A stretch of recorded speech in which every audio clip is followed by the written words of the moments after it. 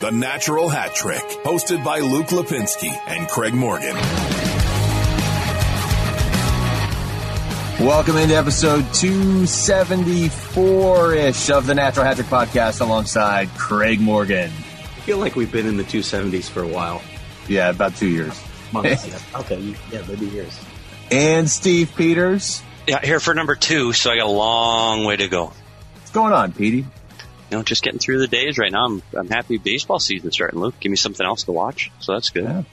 I'm Luke Lipinski. We got a lot to talk about. I've got this apple here in honor of Erik Karlsson, so I'll just chew it throughout the show and answer your questions disdainfully. Does that work? Like Erik Karlsson did the other night after his big game. All right, guys, you know what? Last week we started big picture NHL. Let's start in the actual, with the Coyotes and, the beginning of a very pivotal season defining, whatever you want to call it, road trip. Still just a point out of a playoff spot. It feels a lot worse, though, when you give up 9 goals and have your best forward's helmet thrown at his face. So, Craig, let's start with you. What was your reaction to that Colorado game? As I wrote, I have learned not to judge the Coyotes through the lens of the Colorado Avalanche because it's an ugly picture. It will always be an ugly picture. And that was a particularly ugly picture. The game was over in 5 minutes. And I thought for a second, actually, there was 1 minute where I thought they were back in the game. And then, of course, they gave up a quick goal at the end of the second period. But that was just ugliness. I don't know what else to say about it. I hate the expression, we need to flush it, because you hear that way too often. But in this particular case, they have to flush that game because it's these next 4 games that are so huge for them in the standings playing in Southern California against the Ducks and the Kings. Yeah, and that's the good news for them. You lose 9-3. It's embarrassing. You're frustrated. But when the game's over, you lost 1 game. You didn't lose 6. You didn't lose a 7-game series. You lost 1 game. You didn't lose any ground in the standings with points for the playoffs. It's 1 game. But I also look at it and go, one of the things you hear about games like that is, our guys weren't ready to play or they weren't ready to start. It's a term I've never really grasped. I don't understand not ready to play. I don't get that. Like, from a coaching perspective, they've been talking about this game at least that whole day. Like, there's been meetings and video meetings and one-on-ones and practices focusing on that game. I don't understand not ready to play. I get it in 3 and 4 and you're tired, but not ready to play is a term to me. They just made mistakes early. So is that not ready to play mentally? I don't know. Let me ask you about that. I'm glad you brought it up because there's this widespread belief in sports that it's the coach's job to have his team ready to play. And even Tocchet said after the game, he said, that's on me. I guess we weren't ready to play. I thought we were ready to play. To be perfectly honest, Petey, I don't buy it. I think that's on the team, particularly senior leadership, to make sure that the team is ready to play. But I think it's incumbent on the players to have themselves prepared to play. Yeah, and I think what you said is a good point, and that's why I brought it up too, because I listened to Tocchet say that's on me, and I know how Rick Tocchet prepares for a game. Rick Tocchet was prepared. Like, he's been thinking about that game for 3 days. They practiced thinking about it. They planned thinking about it. They had meetings thinking about it. So for Rick Tocchet to say that team wasn't prepared, that's not true. They were prepared. Now, ready to play? I don't know. Does he bring pom-poms into the locker room and go, hey, let's go? You're playing the best team in the league over the last 12 games. You're playing in a building that has fans for the first time in a year.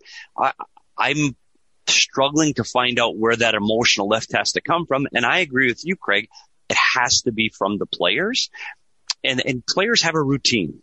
When they get to the rink, what time they pour their first coffee, when they stretch, when do they change into their workout gear before the game, when do they walk down the hallway? All of those things are extremely structured. And when you say a guy's not ready to play, I don't know if that player is preparing enough before the game for that game. And again, I'll go back to the 3 and 4 or the 9th game of a 10-day road trip. Those are all anomalies. Those are hard to prepare for. This one, to me, it's Colorado Avalanche. You're 1 point out of the playoffs. I expected a better start, but once you make the mistakes you made in the first 5 minutes and you're down 5-1, I honestly, I've never seen a player get a hat trick in 7 minutes. I don't think I've seen that. So at that point, you're just hanging on. Let's not get hurt. Let's get through this game. Let's survive. And to your point, they made us a brief comeback, but they played so poorly with so many individual mental mistakes that you just can't recover.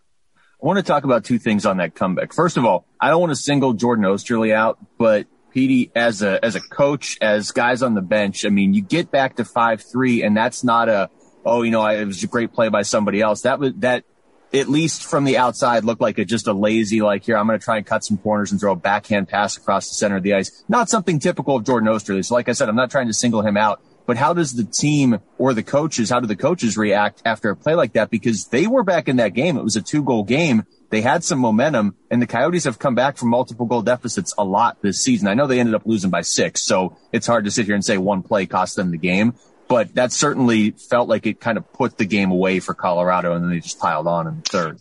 Yeah, you feel sorry for a guy like Jordan Oesterle. He's a guy that's well liked in the room. He usually does things the right way. You don't notice him much because the plays he makes are just small little plays. He just does them right. When you're playing the Colorado Avalanche, the quickest team in the National Hockey League, you need to keep the puck out of the middle of the ice.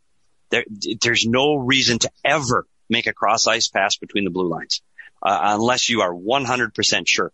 That puck always goes up the wall. I mean, I know I can hear the coaches talking, chip, and chip it in. They want to use the boards because there's less danger when the puck's along the wall than it was in the middle of the ice. It's just a really unusual play for him to make at that time. But that's indicative of the whole night. It was just individual mistakes that cost that game. Guys just, altitude. I don't know. They just weren't there. And again, one game. So as Craig alluded to earlier, you flush it and use that term flush. And I know you see it in the media. Rick Tocchet did not flush that game. He might have in the locker room. He might not have. He might have walked in post game and say, okay, that one's over. Let's go to California. But as soon as he got to the coach's room, he did anything but flush that. He would have gone over that game. He would have been on the plane watching the game again. He would be looking at every detail of the game on how they can improve. Rick Tocchet does not flush games. When he says that, he means there's nothing we can learn from that from the player's side. I can't coach those kind of mistakes. So for him, he'll wear that until they get on the ice against Anaheim. Yeah. What do you guys think? Or go ahead, Craig. Go ahead, Luke. You go ahead and finish your thought because I'm moving. This is just, the second part of that game is, like you guys keep saying, it's just one game, and you're just a point out of a playoff spot. And the Coyotes play Colorado one more time. St. Louis plays them 6 more times. And the last time St. Louis played them, they lost 8-0 to Colorado. Like, the schedule, as we detailed last week, certainly favors the Coyotes going forward. Where I would be concerned of it bleeding into another game is right now your goalies are Adin Hill and Ivan Prosvetov, who are both very young. Prosvetov in particular, they didn't have much of a choice, but how much hesitation do you think there is from Tocchet and the coaching staff to throw him into a situation like that? Because that's about the worst situation to play your first game. A lot, I would think. Yeah, there's no way you want him making his debut in a situation like that. But what do you do? I mean, Adin Hill clearly had to be pulled. Even if you don't blame Adin Hill, you have to make that decision at that point. My question is, moving forward, what if you have to play him again? Do you really even want to play Ivan Prosvetov at this point? I don't think they think he's ready to play. So I think what they're hoping is, you can manage this. You got a back-to-back coming up, so you have to consider it in this weekend series. But I think they're hoping they can minimize it as much as possible. Darcy Kemper's already on the trip. He's already skating. So maybe they can get him back at some point in this trip, and you don't have to do that to Ivan Prosvetov because that can ruin a goalie's confidence. Yeah, I think the difficulty with that, Craig, you have to manage the goalies. And when you look through what's happened to this team up until this point, some of the trouble they're in with their goalies is they weren't able to manage them due to injuries, which caused other injuries. Kemper playing 17 of the first 18 was not the plan. He was forced to because of the injury to Ranta, and they were concerned about playing Hill. Well, that caused wear and tear and wore down Kemper. Now he's out. So you've got 2 back-to-backs in 4 cities in 9 days. Ivan's going to play. Like, I know we can sit there and go, well, Hill can manage that time, but what happens if he gets hurt? Yeah. So you're gonna see Ivan on this trip, and I don't know. You play Anaheim tomorrow. They're not strong offensively. They don't get a lot of shots on net. I think you might see Hill play these 2 back-to-back, especially because they play LA on the second half of that back-to-back, and that to me is the most important game of this trip so far. Clearly, they need to win that game. So I would see Hill doing that back-to-back. The second back-to-back, you're talking about, that's day 10, 11, 12 of the trip. You're playing Vegas and Colorado. They're not going to throw Kemper into those games. He hasn't had a full practice yet, so he won't play. Ivan's going to get one of the big boys and just hold on. I mean, that's unfortunate for the kid. You'd like to develop him differently, but you also have to look at the bigger picture. You got to keep Aiden Hill healthy. So Ivan, I would suspect Ivan's going to play next weekend in either Vegas or Colorado. Playing Vegas and Colorado back-to-back right now just sounds miserable. And that not just from the Coyotes' perspective, but like unless you're Tampa Bay, playing those two teams back-to-back sounds miserable. All right, I don't do the whole show on just this one game, but I do, before we move on to the rest of the road trip, that helmet toss from Nathan MacKinnon. I mean, Craig, I saw what you wrote, classless. So there's not really a better way to describe it. The thing is, Nathan MacKinnon is typically classy. So it was unless my perception. Yeah. So, I mean, I'm pretty sure he's not going to win the Lady Byng after that toss. No, I don't know. What did you guys think of that one? I wrote exactly what I thought. I know there was an altercation that led to it, but you simply can't have that in the game. That's uncalled for. And even if he was trying to aim lower, you don't throw someone's helmet at them. That is simply a classless and dangerous play. And I hate the fact that the NHL maximum fine is $5,000 because, it's a joke. Nathan MacKinnon can reach into his pocket and pay that. That's a joke. There needs to be a stiffer fine for something like that because that's a play that you can't see in the game. Yeah, and I agree with all those things, Craig. I wonder what I missed watching the game leading up to that point. Because you talk about MacKinnon had 10 penalty minutes all of last year, 12 up to this point, and that was 14 minutes in one play. 14 minutes of penalties for MacKinnon. He does not play like this. And you watch that particular play, Garland pushes him. There's a little hit there, but he doesn't, there's nothing dirty. There's nothing at the head. There's no stick in the back. I don't know why Nathan MacKinnon was so frustrated by that. And I think that the other thing it does, it points to what Connor Garland brings to the ice. If you can frustrate one of the premier players in the game to the point where he snaps, you're doing something right. Like he can get under your skin, and if you can get into the playoffs, those are the kind of players that can disrupt the top opponents on the other team. So Connor Garland, that's the kind of player we've talked about him being all year, and he created a monster in Nathan MacKinnon. Now, the score was out of reach by then. McKinnon's probably thinking this should be an easy game. What are you doing, kid? But Connor Garland doesn't have an off switch. He's going to keep coming at you. So I'm really disappointed. I agree, Craig. You're better off at that point. If you're that upset, drop the gloves. No one's going to be upset if he drops the gloves and they fight. I know there's people that don't like that. That is part of hockey. And unfortunately, the people that disagree with that, those are the instances where I think fighting is important. I don't like two tough guys lining up, dropping gloves and fighting. You don't see that anymore. Sticking up for a teammate or yourself, I think those fights are necessary because the rules can't always protect you. You cannot ever throw a stick, throw a helmet, and that's too far. And I agree with you. The fine needed to be steeper than it was. Yeah, $5,000 is not going to deter anybody. Even though Nathan MacKinnon's one of the most underpaid players, superstars in this league, $5,000, he probably did have that in his pockets on the ice. Okay, talking about Connor Garland, Craig, you wrote a great piece on him. He's so candid about everything, and he's so insightful and thoughtful. Like you don't typically hear a player, a week and a half, 2 weeks ahead of the trade deadline be like, yeah, I'm noticing this stuff. And maybe it did actually impact my play. And it's a great piece on azcoyotesinsider.com. We've had Connor on this podcast before. We've all talked to him. Obviously, he's coached him. What do you look ahead now a week and a half to the trade deadline actually happens? I mean, he said in that piece, he feels like he's gotten his game back, the 2 games against San Jose. He was one of the few kind of bright spots against Colorado. Michael Bunting was really the only one.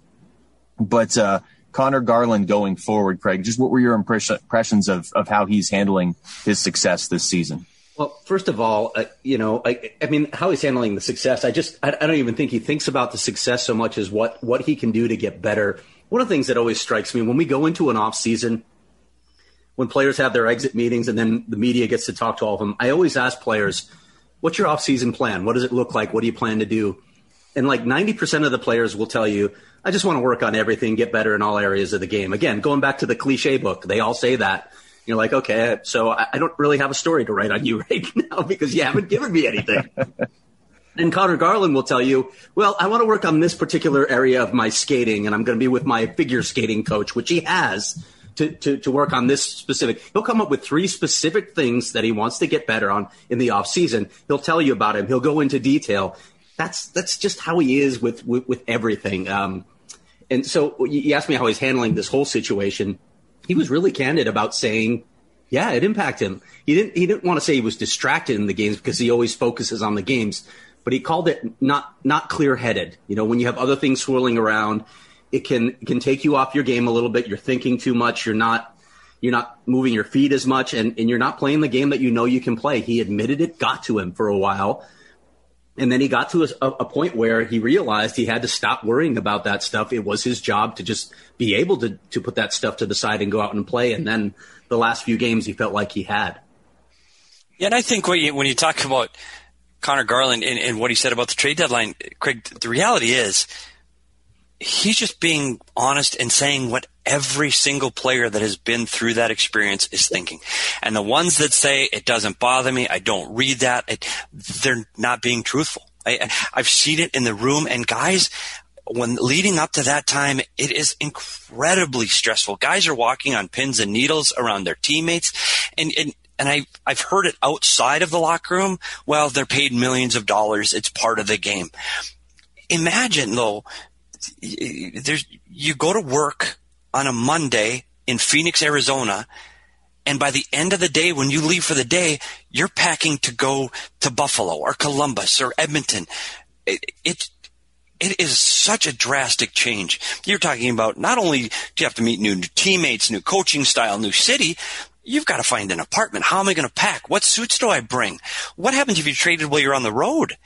And all of these things are real life problems that when we sit back and be armchair quarterbacks going, well, he makes $1 million, so what?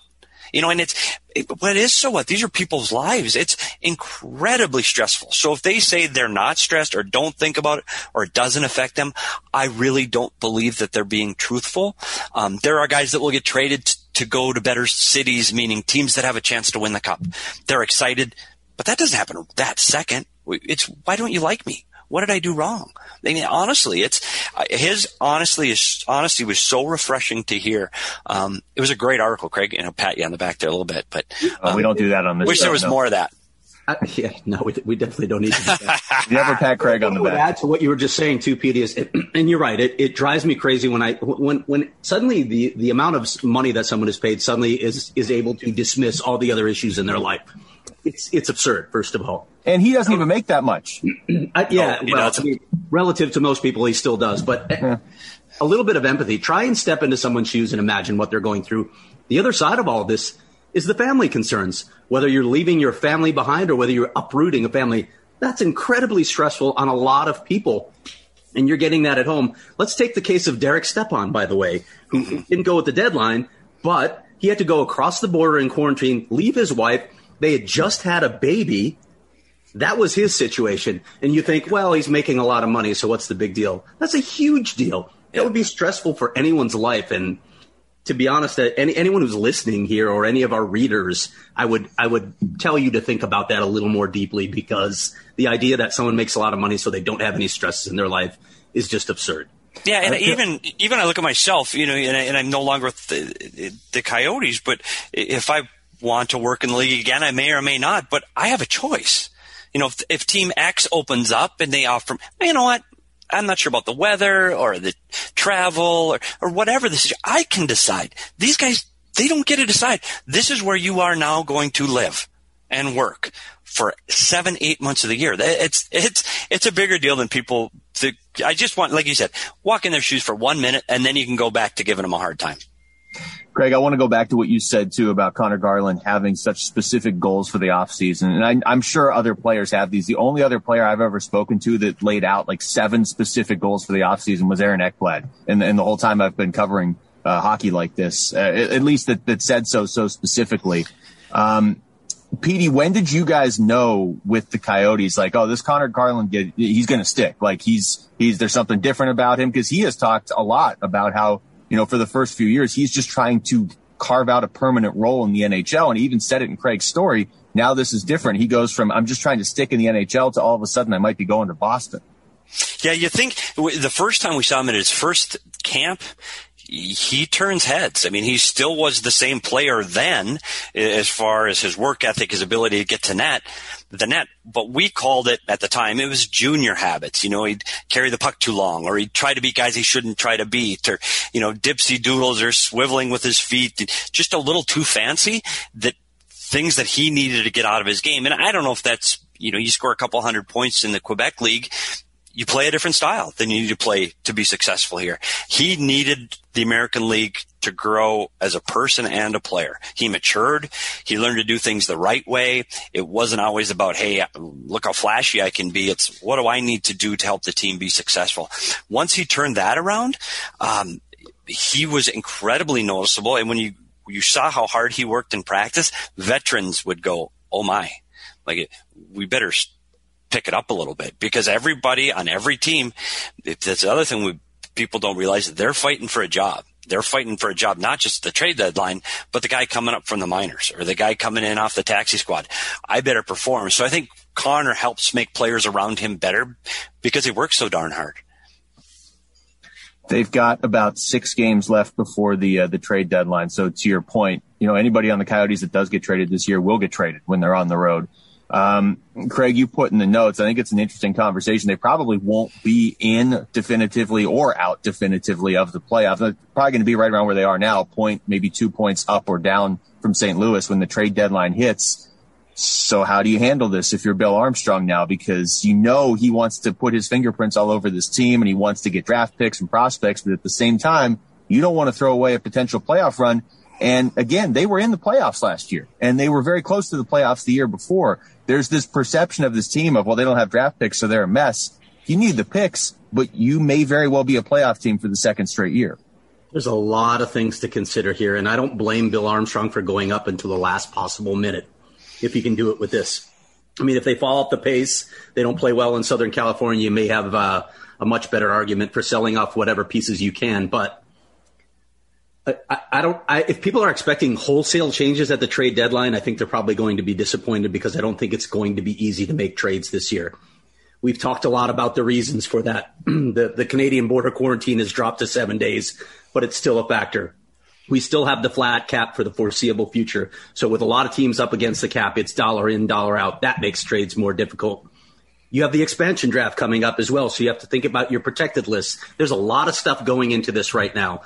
And then with Bill Armstrong in particular, some of his most tradable assets are hurt.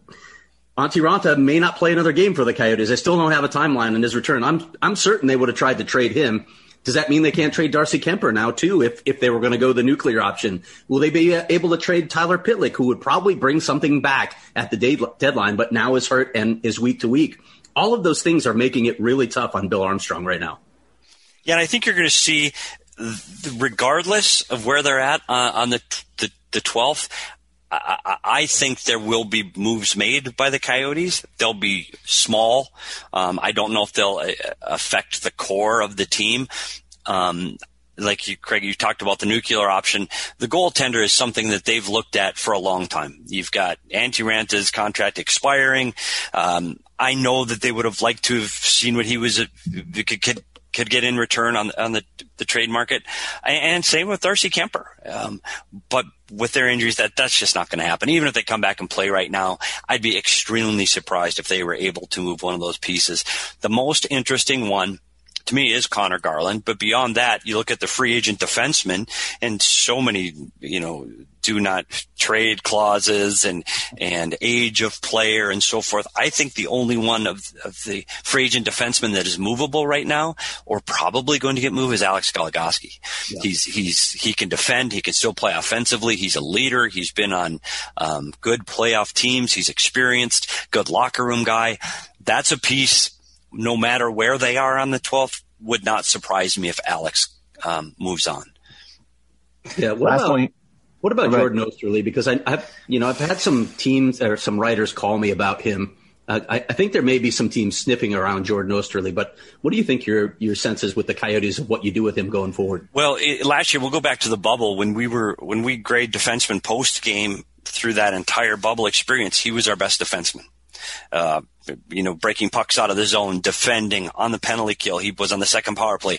He played in all situations, played them well, not exceeding or excelling. He played them well. He did everything well. So he was our top defenseman, and we were like, this kid is great. We got a great dollar value. He's doing everything right. As you said, his plays dropped off a little bit. I'm not in the room, so I don't know if he's unhappy about his ice time, if he's got something going on away from the ice, or I really don't know. I know what kind of a player he is. I think he's a guy with what he's going to make in his contract. I think he's a really valuable piece, but I also think that Bill Armstrong recognizes his value and what they can get for that value. And I would be surprised if he is not a Coyote next year. I think they re-sign him. Real quick, and we'll obviously get back into Coyotes when we get into listener questions, but I just wanted to get your guys' thoughts on Michael Bunting. He was really the only bright spot. It's just one game against Colorado, but if he can bring any sort of presence like that, that's going to help them in a big way here down the stretch. What do you think they're expecting from him? Or can you treat the final 20 games as a tryout for somebody like that when you are also trying to make the playoffs? Maybe. I'm not sure that's how they're thinking of it. At this point, I think it was Rick Tocchet trying to find guys who can give him consistent NHL play. They had guys at the bottom of this roster who probably should not be NHL regulars. Let's be honest about that. So when you got a bunch of guys who are struggling and you've got a guy lighting it up the way he was in Tucson, he warranted a look. He deserved it. He deserved a shot. And look, a lot of people will say, well, why didn't Michael Bunting get this shot earlier? Going back to Connor Garland, there were elements of his game that needed work. And Rick Tocchet talked about how he was a bit sloppy in his game earlier, but he finally committed to that. Sounds like he just committed more to being a better pro, taking care of his body, doing all those other things. One game, clearly you can't judge a guy off one game. You have to show consistency. That's a big part of the NHL, but maybe he could be, sort of Connor Garland light, another story like that, at least, where with time, you brought a guy along in development and he can be a serviceable NHL player. And I think that was one of the issues with him down in Tucson, Craig, was his consistency. I think you would see glimpses of that offensive player that the Coyotes really wanted and needed, but it wouldn't last. The other issue with Michael Bunting down there is we talk about Connor Garland getting under people's skin. Michael Bunting, it's to a whole new level. Like, he's glove in the face after whistles. Like, he's not well liked when he touches the ice in the American League. There are teams out to get Michael Bunting, and he really agitates the opponents. He's chirping them. He's vocal. He's dirty at times. That's part of the game you need to be on the edge and be competitive. But what it did is it took his team out of games that they should have been in. He ends up being in the penalty box. We need him on the ice. So you need to walk that fine line, and I think he's matured enough to get some of that out of his game, keep the hard work and grittiness to his game and ability to get to the net, but take out some of the after the whistle stuff but he didn't realize it hurt himself and it hurt his team. So he's been able to remove that. He's a hard-working kid that can make things happen. Fans are going to like watching him. Can he sustain it? I'm not sure. And talk about a tryout. Like you said, there's times where Rick Tocchet's out there saying, hey, let's put the ping pong balls in the lottery machine and find out what we get tonight. It may come to that down the stretch. All right, let's switch over big picture around the NHL. I'll also, Craig, I will give you that you did put this first in the notes to rate and review the show, and I just skipped right over it. So now, rate and review the show. That's you'll make Craig happy, and you'll make Craig's kids proud of him. Wasn't that the original reason that we started doing rating and reviewing of the show? I think it was to feed my children, actually. Oh, okay. All right. So it's kind of high stakes if you rate and review the show. The Canadian, a lot of ramen around here. A lot of ramen. Well, is it at least top ramen? No. It got me through school. Nothing wrong with a little ramen and melted cheese whiz. No, buddy. Yeah, homemade mac and cheese. Strikes, by the way, that's ramen and cheese whiz. Melted cheese whiz and drain it. Melted cheese whiz, ramen noodles, homemade mac and cheese for under 50 cents. Anytime we make dinner plans with PD, it's going to be at a restaurant. Got me through college, Craig. Don't knock it. All right, let's start in that Canadian division where we're finally now, unfortunately, seeing the effects of COVID on that division. Montreal missing games, Vancouver missing games, and the Travis Hamonic stuff. He was one of the few players that opted out of the bubble back in July, and it clearly wasn't because he didn't want to play hockey, but now he's on a Vancouver team that's dealing with this. And there's a lot of different ways to look at this story. I mean, the first thing that I think jumped out to all of us, though, is have some compassion if you're a fan base. And I know it's the Vancouver fan base, and Vancouver fans, based on my experience as a child, they are insane up there. They're acting insane again now. Not all of them, but a portion of them. That's a kind word for it, actually. I just think they're being jerks. I'll just come out and say it, and that fan base has a reputation for that. But yeah, his daughter has a respiratory illness. This is why he wanted to stay out of the bubble, stay out of the bubble in the first place, because he's concerned about his family, and now he has it. So it's just sort of a reminder that, again, what we were talking about earlier, there are all these personal sides that players deal with that we just dismiss because they're well paid. Well, they're still there, and when you're talking about the health of your child, I can't imagine anything scarier than that. Yeah, I look at this and you first of all, surprised it's been able to stay out of the Canadian division this long. It affected the teams in the States right from training camp. Teams were affected right up till now. I mean, you see it continually being an issue in Canada. Just getting it now, they had, there's fewer people. The way they approached it was different. It was a different atmosphere in Canada. So that starts things. And now this, to have hockey become bigger than health of a family member is difficult for me. I think it's, they want to watch hockey on Saturday night. Who doesn't? But let's not take it out on one particular player. Hopefully the club can help bridge the gap with the fans here, and we can move past this, because it's to say a guy got COVID and you start blaming him for shutting the team down just isn't a fair comment. So hopefully Vancouver moves past it. They're frustrated. They're not where they thought they'd be at the beginning of the season. They thought they were a playoff team. They were young and upcoming and quick. That's not the case. Travis Green's staff is on the last year of their contract. There's concern on whether they're going to get rehired. It's not the season they were hoping for, and they're taking it out on a defenseless Travis Hamonic.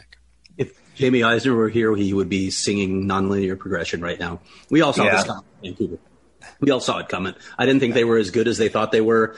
They had a lot of issues, and they overachieved last year in the postseason. I saw this coming. I didn't even predict them to make the playoffs this year, and maybe now they'll start taking a harder look at some of the genuine flaws on that roster. Yeah, unless things change dramatically, I think the 4 playoff teams in the North are set. Where they finish, TBD, but I think you've got your 4 teams. I don't think the Darryl move in Calgary shocked the system as much as they were hoping for.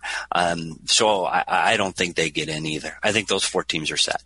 That division has been a lot of fun. I mean, I know I've talked about this on the show before. I don't want them to keep it because I don't like the idea of just automatically putting one of them in the Final Four, although also limiting it to just one of the Final Four. But that goes for me more of I don't like having 4 teams from each division make the playoffs and then play each other. I just like 1 through 8 in the conference. Either way, though, it has been entertaining. Is it safe to have all the Canadian teams play each other all year, every year? Because their fans, if you think they're bad when they turn on their own team, I mean, you've got Vancouver fans blaming Montreal that their players are sick. You've got Toronto fans just jumping in and trolling all of them. You've got Oilers fans jumping in and saying none of you matter because we have McDavid. Like, the fan bases in Canada are so mean to each other. It's unbelievable. But it's really created an interest in the game this year. Up north of the border, television viewing is up, ratings are up, people are interested, and more water cooler talk. It's been good for the sport in Canada. It will never last. You can't ask Vancouver to travel to Toronto and Montreal as part of their division. It's not fair. I think it was a great one-off. I'm glad that they were able to get this season in under the wire. But nothing we will ever see like this again, I don't think. All right, let's start talking. If we went to 8 divisions, we could have 2 4-team Canadian divisions. Craig, why don't they listen to you on that, Craig? One more team in Canada. Where should we put them, Luke? Quebec? No, probably not. Craig, why don't they listen to you on that? Did you talk to Bettman? Have you put in a call? In fact, I did long ago, and I talked to Bill Daly, and his email to me was, "Why would we consider that?" Really? I don't know. I thought it was brilliant. I think the rivalries would be automatic. I think you still play every team in the league, home and away. But that division, that was brilliant, Craig. Again, I patted you on the back twice. I got to knock this off. Yeah, that's terrible. That's 2 strikes. I know. A little gross, actually. I know. Sorry. Maybe that's just Bill Daly's signature on his emails of Bill Daly. Why would we consider that? Yeah. They did listen to you on the draft lottery, though. The modifications there were the same team. Yeah, it took a while.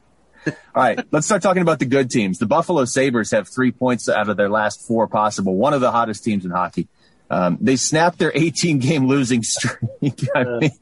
And then right in the midst of all that, they trade Eric Staal to Montreal, which you put in the notes. I almost forgot it happened. I don't know. That was, it's trade. It's a big name. I mean, the guy scored 50 goals in the season a long time ago, but I don't know how much of an impact that's going to make on anything. What do you think, Pete? Does he have anything left? Montreal's already in the playoffs in my mind, but can he be enough to help them engineer a first round upset of the Maple Leafs? You look at what they have up the middle of the ice in Montreal. We talk often about how crucial and important the center ice position is. Mm-hmm. The Montreal Canadiens centers, Nick Suzuki's 21, Kotkaniemi is 20, Evans is 24. They're extremely young. They have a 28-year-old, Philip Danault is their first line center at 28. It's a young group. And if you can bring in a guy that's experienced, he's been there, he knows how to prepare for games. He's an NHL player. I think it's a good move for them. They gave up a third and a fifth. Craig, we talked about the draft before. A third and a fifth round pick. Honestly, there's 2 kids that are going to go to the development camp in Buffalo for the next 3 years, and they'll never talk about them again. And I don't want to be that blunt, but that's just statistically the reality of it. We'll never see those kids. So Buffalo. Yeah. So I think for Montreal, it's a good move. I think even if he's just 4th line sporadic player, I think he helps them. So will he be a star in the playoffs? I wouldn't count on that. Could he come up with a big assist that helps them win a game? Yeah, I think he can. So I think it's a good move on Montreal's part to get an experienced centerman. I think it's only going to help the room. They've got Corey Perry there now, Shea Weber, so they do have some experience. I think it's a good move at the right time for Montreal. Yeah, I mean, even Taylor Hall went to Buffalo and we never heard from him again, and he's well past development camp. So yeah, that's just their issues up there. Yeah, that is a good point. I guess I was looking at it more just from like Buffalo making moves doesn't make a lot of sense. But if Staal comes up with even 1 or 2 big games in the playoffs, best of 7, that could change everything. And they really don't have the experience there other than Corey Perry and Shea Weber, like you just said. Let's look at some of these divisions now. Last week, we really focused on the top, like the true legitimate cup contenders. And obviously something could change, but we were looking at Vegas, Colorado, Tampa, and Toronto. But we're kind of getting to the point where the top 3 teams are starting to separate themselves in a lot of these divisions. So let's go through some of the races just to make the playoffs. And I want to start in the East because I'm a little surprised to see Boston down here. They're still in 4th. They're still in a decent spot, but they're 9 points behind Pittsburgh, the Islanders, and the Capitals. So it's really kind of a 3-team race between Boston, Philadelphia, who just put Shane Gostisbehere on waivers, although he did clear, and the Rangers, who beat Philadelphia by like 7 every time they play. How do you guys see this one shaping up? Well, I would point out first that Boston has a few games in hand on those other teams. So if they get hot, they can separate themselves a little bit from that pack, and that may be all it takes with the. And they should, right? They should, right? But something doesn't feel quite right with Boston. And look, I've talked about this for 3 years. Eventually I'm going to be right that the Bruins are going to start declining. I've been waiting for it because some of their key players are older, right? And they obviously lost some things finally in this offseason. Torrey Krug is gone. Zdeno Chara, I didn't think he could play until he was 50. We've finally proven correct there. I don't know. I just sort of thought something was going to start declining with this team. They're still a really good team. Don't get me wrong. The top of that lineup is elite. Those players are incredible, but it doesn't feel like they have the depth, first of all, that they've had. And they're just not separating the way they have in the past. Yeah, I don't think this is a team that's going to win the division. And we look at Boston Bruins of the past, maybe 3 years ago, and you said this team legitimately can run at the cup. I think you're right, Craig. I think they're on the decline there, but they still have an abundance of talent. They can score when they need to. I think that's the team that makes the playoffs out of the East. The Rangers concern me. I'm not sure what's going on. You hear some talk of the coach there. I don't think they'll make a move right now, but I'm not sure the Rangers are ready. They don't have the right mix, I don't think. I think Boston's in, and the one that surprised me is how Pittsburgh has really come on the last 15 games. They struggled the first 20. They were below the double line of the playoff line. I didn't think Pittsburgh was going to be a playoff team at that point. So they're rolling. I mean, their offense, when they're going, they're tough to stop. They're experienced. They're well coached. They're playing good hockey right now. I'm glad you brought up Pittsburgh because a certain member of this podcast didn't think that they were a playoff team this year. I'm not going to name that person, but obviously Jamie, right? I laughed because must have been Jamie. Pittsburgh, of course, they're going to be a playoff team, and clearly they are now. Go ahead, Yeah. It's been proven in the past that I cannot give responses on the Penguins without letting emotion factor in. Although, as Petey just said a couple weeks ago, they didn't look like a playoff team. And then Malkin got hurt, and all of a sudden they are unstoppable. It's the weirdest thing. I mean, I have the last 7 years of a body of work watching them lose to Boston seemingly every time they play them. And now they can't stop beating Boston. So we'll see. I mean, my concern with the Penguins is that they haven't won a playoff series in I don't even know how long now. So we'll see how they do in the first round against the Capitals. I hope they were able to beat them, or the Islanders. And you know what, Luke? What's hard about this, Luke, is the strange season we are having is how little you see these other teams play. Yeah. And how little you know about them. And when I say you, I mean me, because you knew everybody. You'd see everybody play. Everybody played everybody. You'd see how, McDavid matched up against Crosby this year. You saw all those things. Now it's almost like it might as well be the KHL. You just don't know enough about these teams. I don't know what Boston's schedule is down the road. I could tell you the Coyotes, the Kings, and the Blues. I have no idea what Boston has ahead of them. So it's really difficult to plan and think about the other parts of the league. And what I think is going to be extremely interesting, and it's not going to happen for months, is when you have to finally play a team outside of your division. The last final four teams, when you're playing somebody outside of your division that you haven't prepared for or seen the entire season. It's going to be really interesting. It sure is. That's part of the intrigue of the Final Four, as we'll call them. Just two more things on this division. The Rangers if they don't make the playoffs, I don't think that's a bad thing for this organization. They've taken steps this year. This team is making progress. There are a lot of good signs there. So again, if they miss, that's okay. I think just being in the playoff race is going to be good for this young group. The team I can't figure out, what happened to Philadelphia? Why can't they play defense? The goaltending so god awful. That was the question I was just about to ask. You basically took the words out of my mouth. The Rangers, to me, are trending in the right direction. If they get in, that's cool. If not, then fine. They'll probably make it next year. Philadelphia, and I'm not going to pretend I don't love it, but what is the deal with this team? Especially, like you said, the goaltending. Carter Hart was supposed to be the answer, and he looked like it for a while, and now they just cannot. He lost a game to the Rangers earlier this season, 9-0, when the Rangers didn't have a coach, right? I didn't just dream that. Oh, and it's a team, when you look at them again on paper, there's still a lot of really good pieces to that Flyer club. You're right. With the goaltender Hart, you thought he was taking the next step and he would be able to put this team on his back. But you've seen it. You saw it with Matt Murray in Pittsburgh. These young goalies, you see him and win a Stanley Cup, and then now he's expendable. I don't know. The lifespans are shorter. I don't know if it's physically the way they play and their hips can't hold up. I honestly don't know, but these young guys seem to come in and come out, especially in the East. But you still got a team with Giroux and Couturier and Voracek. You've got some talented pieces. They just haven't lived up to what their potential is. You've got Kevin Hayes, Gostisbehere on waivers. He was a guy that 2 years ago was coveted by the entire league. I don't know what's happening there. I don't know if it's internal, if it's in the locker room, if it's an atmosphere issue. I really don't know. On paper, this team should be doing better. Yeah, the coaching staff should be able to figure this out too. I mean, it's a veteran coaching staff. This is just bizarre to me. But Carter Hart is the piece that just jumps out for me. It's a guy that was considered for the Calder Trophy just 2 seasons ago. Really looked like he had emerged as an up and coming elite goaltender. And I hate goaltending stats because most of them are garbage. Most of them are team stats. But one of, I think, the best analytics is goal saved above average. If you go on Evolving Hockey and look at goals saved above average, go all the way to the bottom of the list. At number 77, there's Carter Hart at negative 26.02. Wow. That's a brutal stat. Yeah, and we all know, and you could talk about all the other positions and the inability to have offense. If your goaltender's not helping you win games, you're not going to make the playoffs.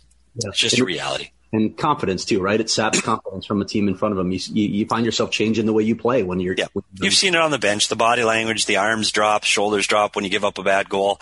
I've seen it here in Arizona over the years. And there's no way around it. You just can't. Once you believe in a goalie, amazing things can happen. And Mike Smith carried this team to an undefeated February in 2012. Did it almost on his own, just from his inspired play, because winning breeds winning.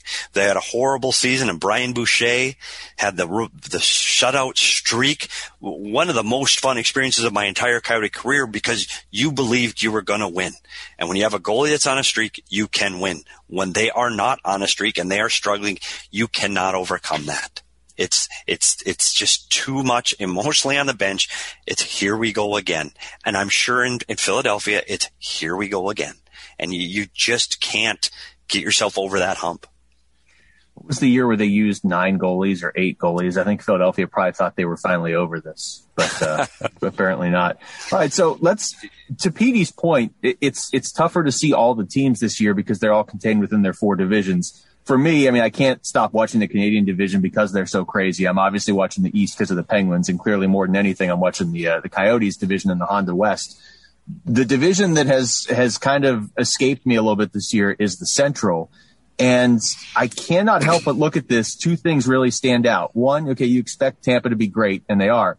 How are Carolina and Florida right there with them? To me, those look like playoff teams, but they're within a point or tied with Tampa. And I'm wondering, is that just simply a couple other teams had to rise to the top because the bottom of this division is so bad, or is there something else? I think that's part of it. I don't want to put all the eggs in that basket. I think Carolina is a very good team. Florida, I've waited for them to take a step. We've talked about this before. They have some elite players, but I'm not sure that they have the depth to be this good. I do think this is a really bad division at the bottom, and that's sort of what's playing into this. But you also have a weird situation where Dallas hasn't played up to its potential.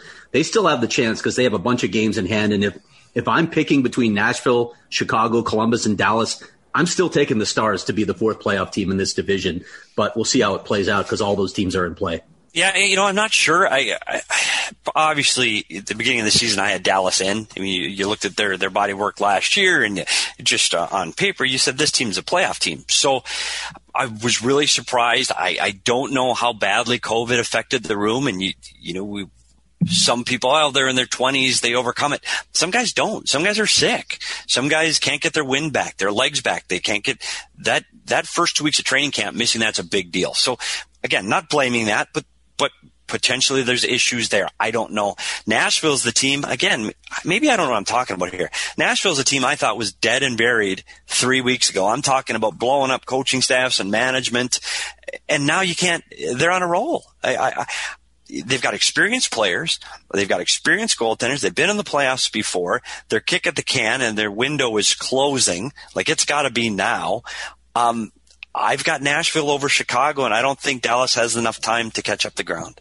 When I look at them with 4 games in hand on Nashville and only 5 points back, that's 500 hockey to catch them. I agree, Craig, but they've had those games in hand all season, and they still never make up any ground. And we'll see.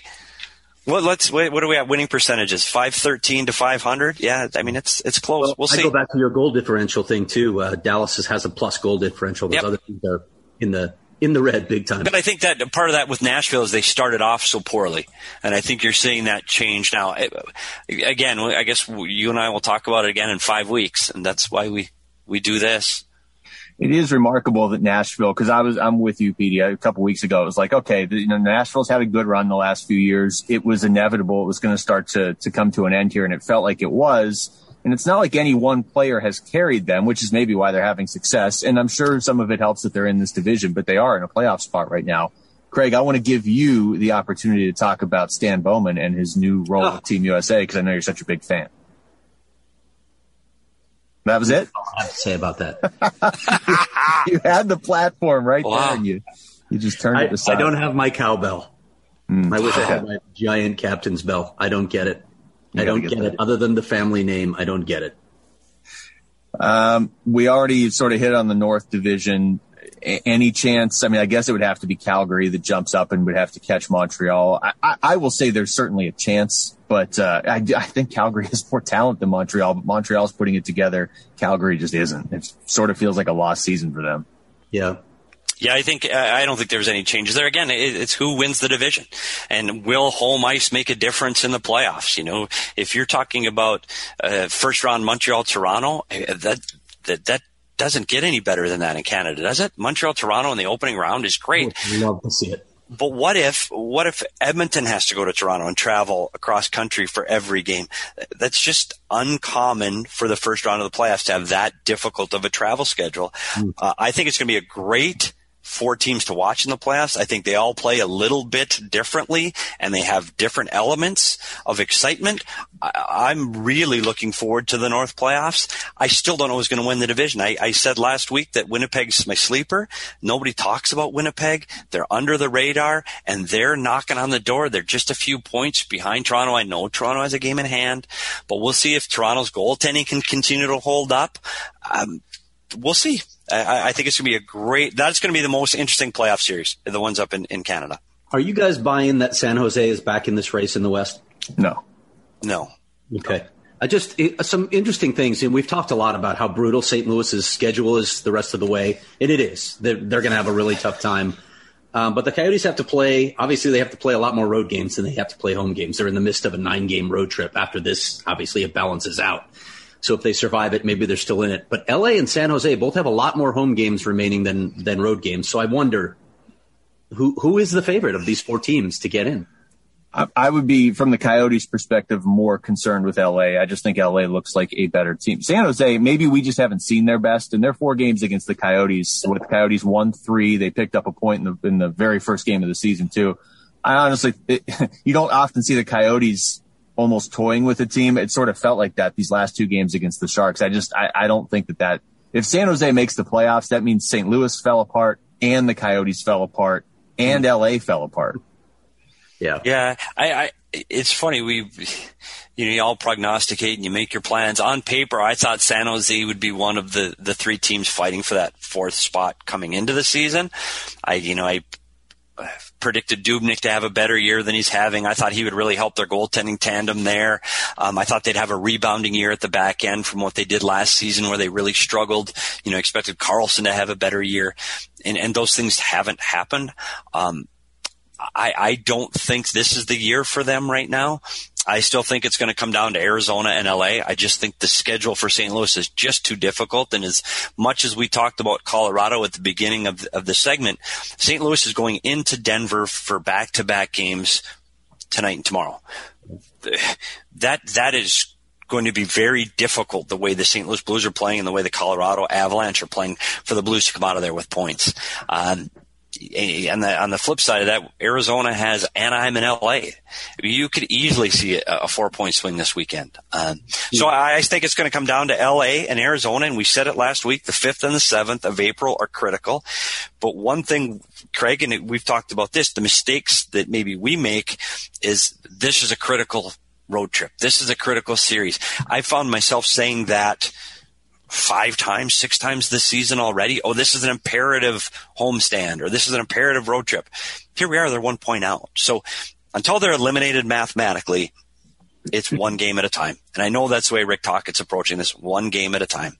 I meant to say this earlier, throw this at you, PD, and wonder what you thought about this, and maybe it's just making too much out of it. But if there's a positive to come out of Colorado, man, if this team isn't focused after that kind of loss going into these games, I don't know what would focus them. It's almost like that. Maybe that could serve as a wake-up call for them for how prepared they have to be for these next 4 games, or at least tonight's game. Yeah, I think, you're right. You do. They got embarrassed. There's no other way to say it. They got embarrassed, and they need to have a better game. I promise they were reminded of that over the last 48 hours. They know what's going to be expected of them. Luckily for them, and I know Anaheim has got some young talent, and they're coming and they're going in a certain direction, but it's not going to start tonight. I don't know if you heard if Gibson's playing. He's not, actually. Yeah, so I think if Gibson's playing, all bets are off. He's a guy that can make 45 saves and steal a game. I would look for the Coyotes to have a much better effort, and we talked about starts. I would think they're going to have a good start tonight. Yeah, that would be huge, and it's certainly it's a good time to play the Ducks as many times as you can before John Gibson is in there. Let's get to some of these questions, which are now not pulling up on my phone, so I have to go back. All right, you guys ready for these? Stolar is playing tonight, by the way. So. Oh, he is? See, and again, I'm a newbie here, Luke. So, like, last week we got to the questions, and here I got on the internet. I've got NHL.com up. I'm ready to come up with some brilliant hockey analysis, and what do I put on my hot dogs? How do you prepare for that? Honestly, how do you prepare for that? You're going to have to get adjusted to our listeners.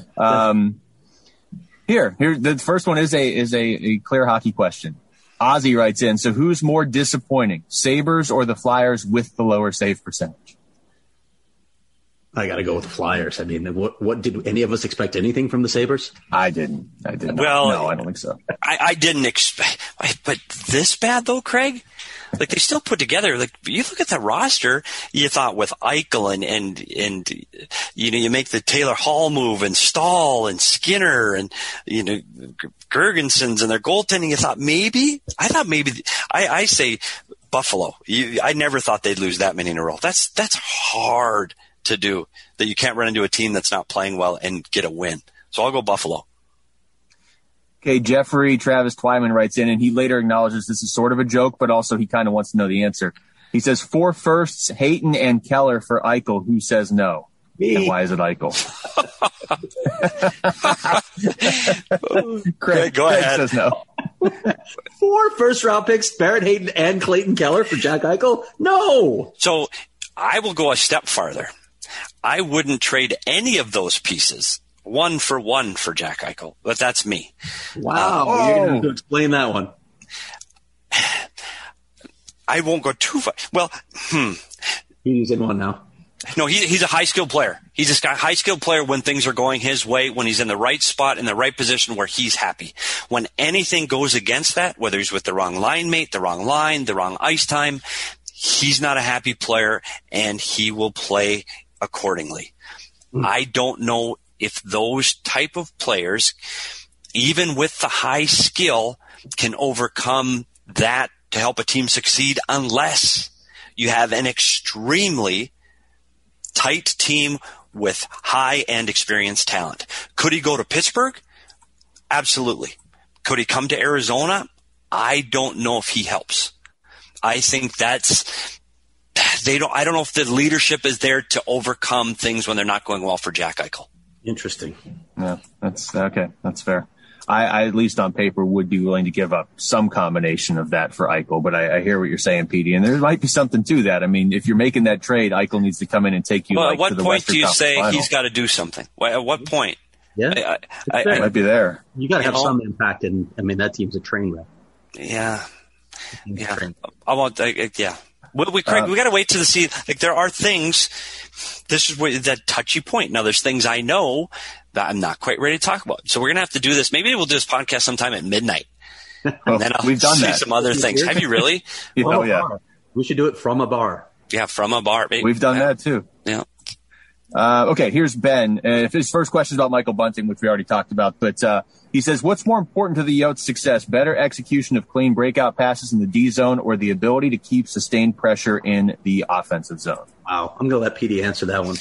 Well, I think it's what we've talked about all season. It's their inability to create offense. I thought when they played the San Jose Sharks a week ago, they were creating offense because they were able to keep the puck alive in the offensive zone and keep it inside the blue line. When they can maintain the puck, get it low to high, get traffic at the net, they can create. Breaking out, honestly, you know what? I don't know if this Coyote team struggles with that. I don't think they're as bad as people think they are. Like, when things are in doubt to get the puck out of the zone, just fire it around the boards. Hjalmarsson's had a career of that. Like, it's not. Yes, we would like to get out of the zone cleaner, and you'd like to have possession all the way through the zone. But if you get across the blue line and live for another day, you're okay sometimes. I think offensively is where this team has struggled. And so I would say the offensive side of the puck is much more important. Yeah, it's hard to argue with that one. Chris writes in, the Toronto-based media seems to be getting excited over Galchenyuk's recent performances. Were we, the Wild, the Senators, too quick to move on, or is it a case of a guy playing above his level?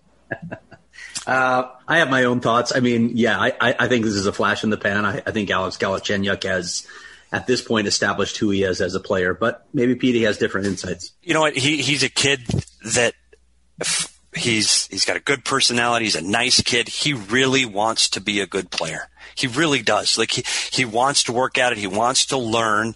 He has a very good skill set. Alex struggles to play within structure and play within a system of play. And when you put him in teams that have high structure or demand structure through their coaching staff, he has a harder time fitting in. Anthony Duclair was just like that too. A high-end guy with skill that just couldn't quite play within a structure of a team and in system play. Toronto, that they're run and gun, throw the puck over the blue line and let's skate to the puck. You know, maybe he's fit in better there because of the way they play. I hope he has success there because I really like Alex Galchenyuk. I think he's a good kid and a good person. I hope he succeeds there. I agree with Craig, though. I don't know if it's going to be long term.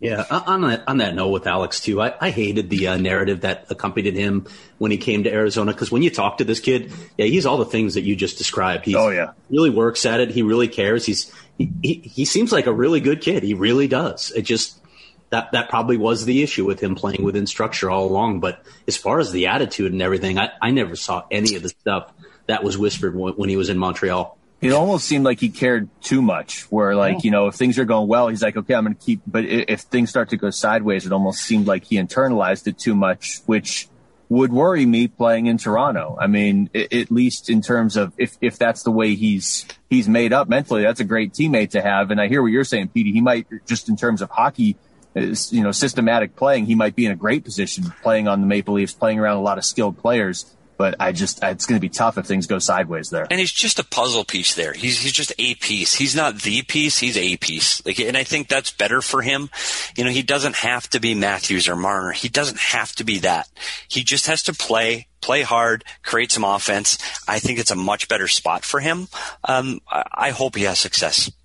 Yeah, that's a good question by Chris. I'm glad because I wanted to bring that up and I forgot. Eldon writes in, is the expansion draft, is it going to be the same for Seattle as it was for Vegas, or will the rules be modified in any way? I had somebody ask me this the other day, too. Is Seattle going to step in and be as good as Vegas was? I don't think Seattle's going to the Stanley Cup in their first year, but there's going to be some players available. Yeah. And with everything that's happened the last, 18 months or whatever, there's going to be players available that probably wouldn't have normally been available out there. Yeah. The thing that I would say about Seattle, it's going to be really hard to replicate Vegas' success. That's just, it's really tough to do when you're getting teams cast-offs, even if you see some of them as having upside like a William Karlsson. But I was talking to Seattle's assistant GM, Rick Olczyk, the other day, and he had talked about the challenge of scouting and how much that's going to impact Seattle, not just at the amateur level, but at the pro level. They've got to draft an entire roster, and it's been really hard for them to scout. So that's been a challenge for Seattle. And I think one of the other things that will be different this time around, and I can't speak specifically to the NHL rules on how that draft will take place. I wish I knew more. I don't. I know the approach of general managers will be different going into this because they created a monster in Vegas on their own doing. I mean, they made trades and traded draft picks to Vegas to protect players that maybe they shouldn't have protected. They gave up more than I think they would have liked because they thought they could. And what you've done now is you've created a team that came out of the gates, with a gang of fire, and they're still there because they had the draft pick. So I think you'll see general managers much more cautious. You can only protect so many players. That's just the rule. So there's going to be good players available. I just don't think you'll see general managers trading draft picks and players to Seattle to protect more players. You know what would be a funny story to write, and I may do this summer or right before the expansion draft, ranking the blame of each team in Vegas' success. So who's most to blame, who's least to blame. Wow. Vegas would be Florida at the bottom of that list because they gave up Timo Pulkkinen. Yeah, who wasn't even on the roster at the time. I don't understand that. But Yeah, how does that work out? Florida and Minnesota did this to everybody, and yet the Coyotes and Columbus. But Columbus was kind of stuck. You could see that one coming a little bit. But yet the Coyotes and some of these other teams in the division have had to pay for it the last few years. Florida's not paying for it at all, except they lost a couple really good players. Yeah, it'll be interesting. I think Seattle's going to come out and they're going to have a good hockey team. It's going to be good players. They're going to have a good team. Do I anticipate the success Vegas had? No, I don't. Maybe a playoff team, but I think they're a team that's going to be at that playoff line. I don't think they're going to run away with the division and compete for the Stanley Cup. But again, like Craig said, they're out there scouting, and maybe they've got a few rabbits up their hat. Who knows? We'll see. Joseph writes in, what is Taylor Hall really worth, and why did he not go to the Avalanche last year? Craig's just telling us to be quiet. I don't know. I'm thinking about it because, what he's done in Buffalo, or more like what he hasn't done in Buffalo. Taylor Hall's another player with an exceptional toolbox of skills. Elite, high end. His puck skills, his shot is world class, his speed. He was an MVP in this league. So those things are all true. But at some point you have to go, how many teams has he been on, and what kind of success have those teams had, and go, what's there? What are we missing from the outside looking at Taylor Hall? If you have an MVP 2-3 seasons removed, he's still one of your top players. You find ways to hold on to them. I'm not sure the value. And we go back to personalities. They're a real thing. When you work around people at your job that maybe you don't see eye to eye with, it makes it tougher to go to work. Is that the case with him? I don't know. I know Taylor Hall's a good person. I liked Taylor Hall. We'd sit and talk hockey. He's a very, very bright hockey guy that wants to learn, and he's on top of the hockey. He's like, he knows the game. He's a good person. And I've heard that from people in the past. Well, he's not a good person. Absolutely untrue. Absolutely untrue. He's a nice kid. Do the puzzle pieces always fit together? They don't. And so for him, he's another player that I think he has to have the right surrounding cast. And it wasn't here. In Arizona. He didn't have the right cast around him. Did you find that he had a tendency to freelance when things were breaking down, or weren't, when he did he try to do too much sometimes? And we talked about that with Galchenyuk. Taylor Hall thought when he played, he could make a difference by himself every time he was on the ice. And you know what? Teams defend too well. They're too strong, too fast. You can't do it by yourself. Even Connor McDavid needs teammates. You are absolutely correct when there were times that he felt he had to do it by himself. And he would carry the puck through 3 or 4 opponents because he felt he had to. He was really trying to help. He was trying to do the right thing because he thought he could do the right thing and help the team. And he was frustrated when that didn't happen. The season he had in Jersey when he won the MVP, those things went well for him. And he was able to do those things, beat guys wide with speed, get to the net by himself and score. It didn't translate here in Arizona. I think he was a guy that tried to do it all by himself on a nightly basis, because when he looked around the locker room, it's guys he didn't know, he hadn't heard of. It wasn't the star-studded rosters that you see around the league at that time. And I think it cost him a job here. He's never really played on those star-studded teams. I mean, he gets drafted to Edmonton when they were on their run of first-round picks. He goes to New Jersey, and he made them better. Right. I liked him here. It was just such a short time, but I will never understand why he decided to go to Buffalo voluntarily. I mean, whatever his value is, it's lower than when he went to Buffalo, and that's his choice. Yeah, and you know what?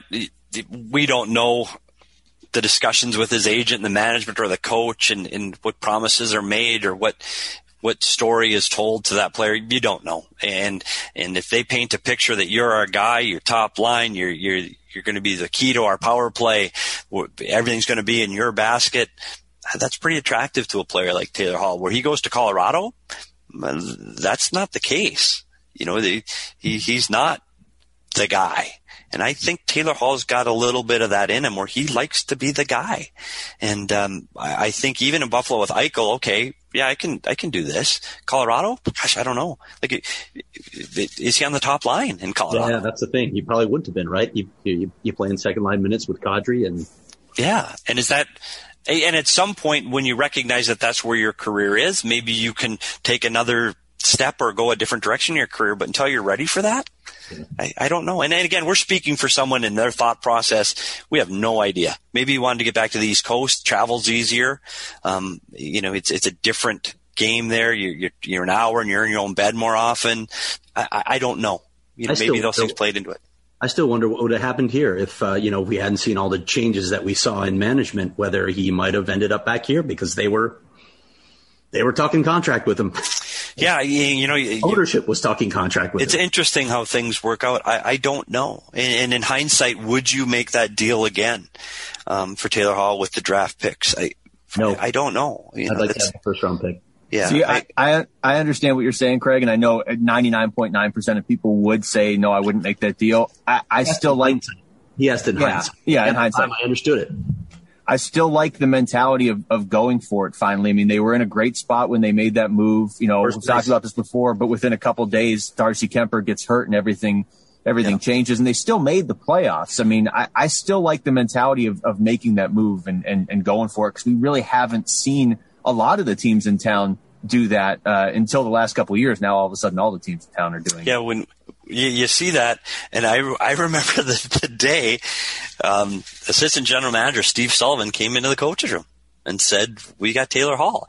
And I am not kidding, I thought it was a joke. Like, so did I. We heard there were rumors, but you're like, no, we didn't. We didn't do that. That's not something Arizona does. That's something, that's the Coyotes don't do that. And you're like, no, it's real. And he went and put the name up on the lineup board and you're going, this is real. Like, and you do get excited. We're in first place. You're like, you got supportive management, you got supportive ownership. They're giving you tools. You get excited. So you're right. Hindsight, would we like to have draft picks? Absolutely. At the time in first place, these playoff windows and chances to win are so small. When you have an opportunity, it was exciting that they went for it. Yeah. What happens if Darcy Kemper doesn't get hurt there? I mean, I remember the excitement surrounding it because he played his first game in San Jose, and I actually wasn't going to take that trip. And then, my editor at The Athletic said, yeah, we need to do that. So he flew me up. I chronicled his entire day from the time he departed, arrived in San Jose, everything that he did. There was so much excitement. There was tons of national media that came for Taylor Hall's debut with the Coyotes in San Jose, which tells you how big a deal it was. It was really cool. Unfortunately, they came home. The next day they played the Minnesota Wild, and Darcy Kemper was out for 2 months. And Craig, am I right? In that first game, he gets the game-winning assist to Oliver Ekman. It was a great play, too. Great play. Yeah, it was. And then you said, oh, my gosh, that's why we got him. He can make a difference. And then the next night. Feet outside, forecheck, got the puck, and sent it to OEL, who – and if you remember what OEL said, I think I shot it 4 feet wide, but it hit a player and went in. Yeah. And then you come home and you have a tough night against Minnesota in a game that Kemper wasn't even supposed to play. Ranta was scheduled to start, and he got hurt. Kemper wasn't going to play. He played. He gave up several goals, and the rest of the season changed. Yeah. I'll never forget what was a couple of days earlier when the Coyotes played New Jersey, and Taylor Hall's just sitting in the press box next to us, and he's watching the team he's on play the team he's probably going to, and it's just like that was such a surreal moment. He's on his phone trying to figure out what team he's playing for the next day.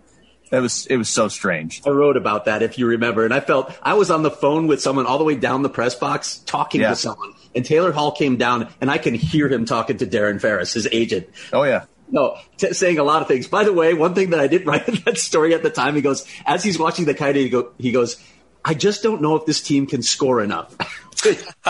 He did not. He did. He absolutely did say that on the phone conversation. So I didn't write that at the time because I didn't want to out him too much. But, well, yeah, it's been a problem around here for a while, Taylor. Okay, we'll wrap up. There's a lot more questions. I'm sorry, we're not going to get to all of them, but we'll wrap up with these last. Let's do 3 more. Mike, keep, trade, or cut? Peeps, Cadbury cream eggs, or Robin eggs? I didn't even see that question before.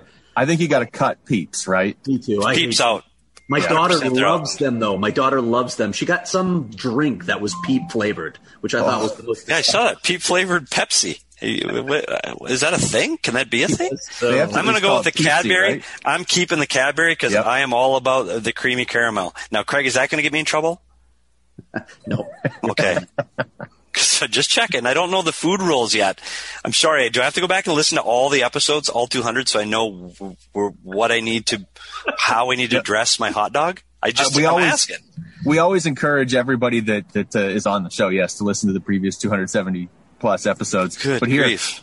Here's another food question. So get ready.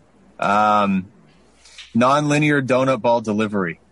Which Coyote player would be most likely to replicate the swagger of Erik Karlsson's apple eating during a post-game presser? And then second question for Coach Peters, are small spherical pastries correctly called donut holes, donut balls, or Timbits? And then finally, what's your preferred coffee order for Craig to pick up for you?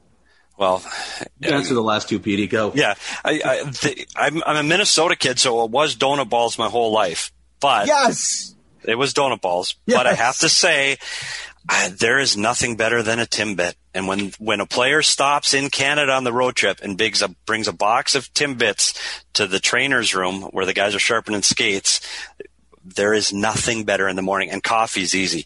I've been getting up at 4 a.m. for 20 years. It's black and hot. Black coffee. Okay. Wow. So you're a hardcore. Yeah. No sugar, no cream, no flavors. Black. You like Timbits better than Dunkin' Munchkins?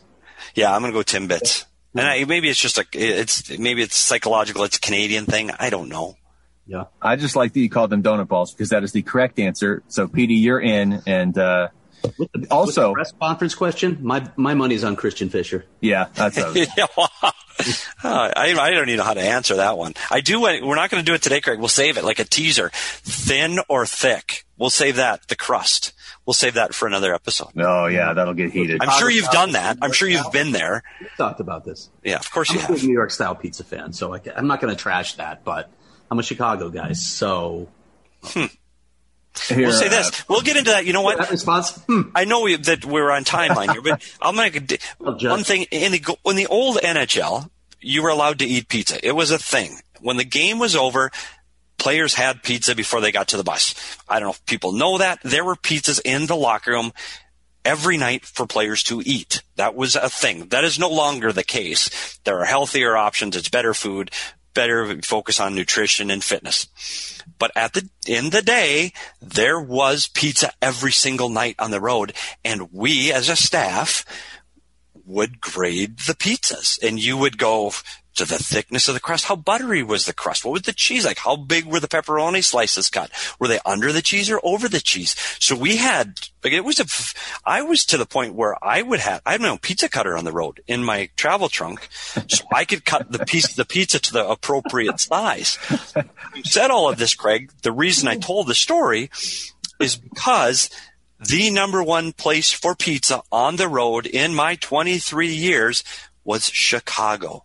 And I wish I could tell you the name of the place, but it was square cut, thin crust with extra cheese, and it was phenomenal. It would be one of the highlights of the trip to Chicago. One of the many highlights, by the way, to a trip to Chicago. Definitely. But amazing pizza in Chicago.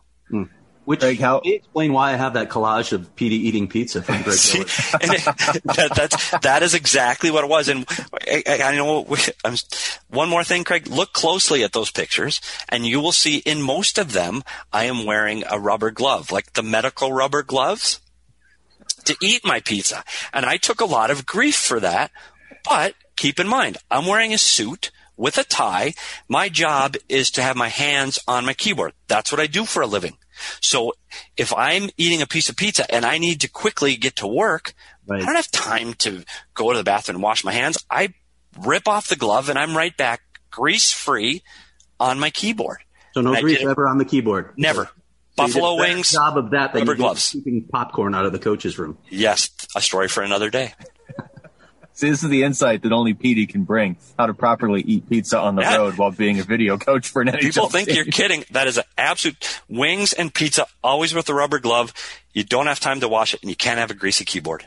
We'll wrap up on this, Craig. How happy are you that when we get back in the studio now, you only have to pick up straight black coffee for Petey instead of the unicorn frappuccinos you used to have to pick up for Jamie? This is going to save me so much money over the course of the podcast. And I need gas station coffee. It's great. I don't need fancy $4 coffee. Gas station. I don't care. No. I need the fancy coffee, Craig. You're going to have to go somewhere. Overruled. All right. That's going to do it for us. For Steve Peters, for Craig Morgan, I'm Luke Lipinski. Thanks for listening to the Natural Hat Trick Podcast.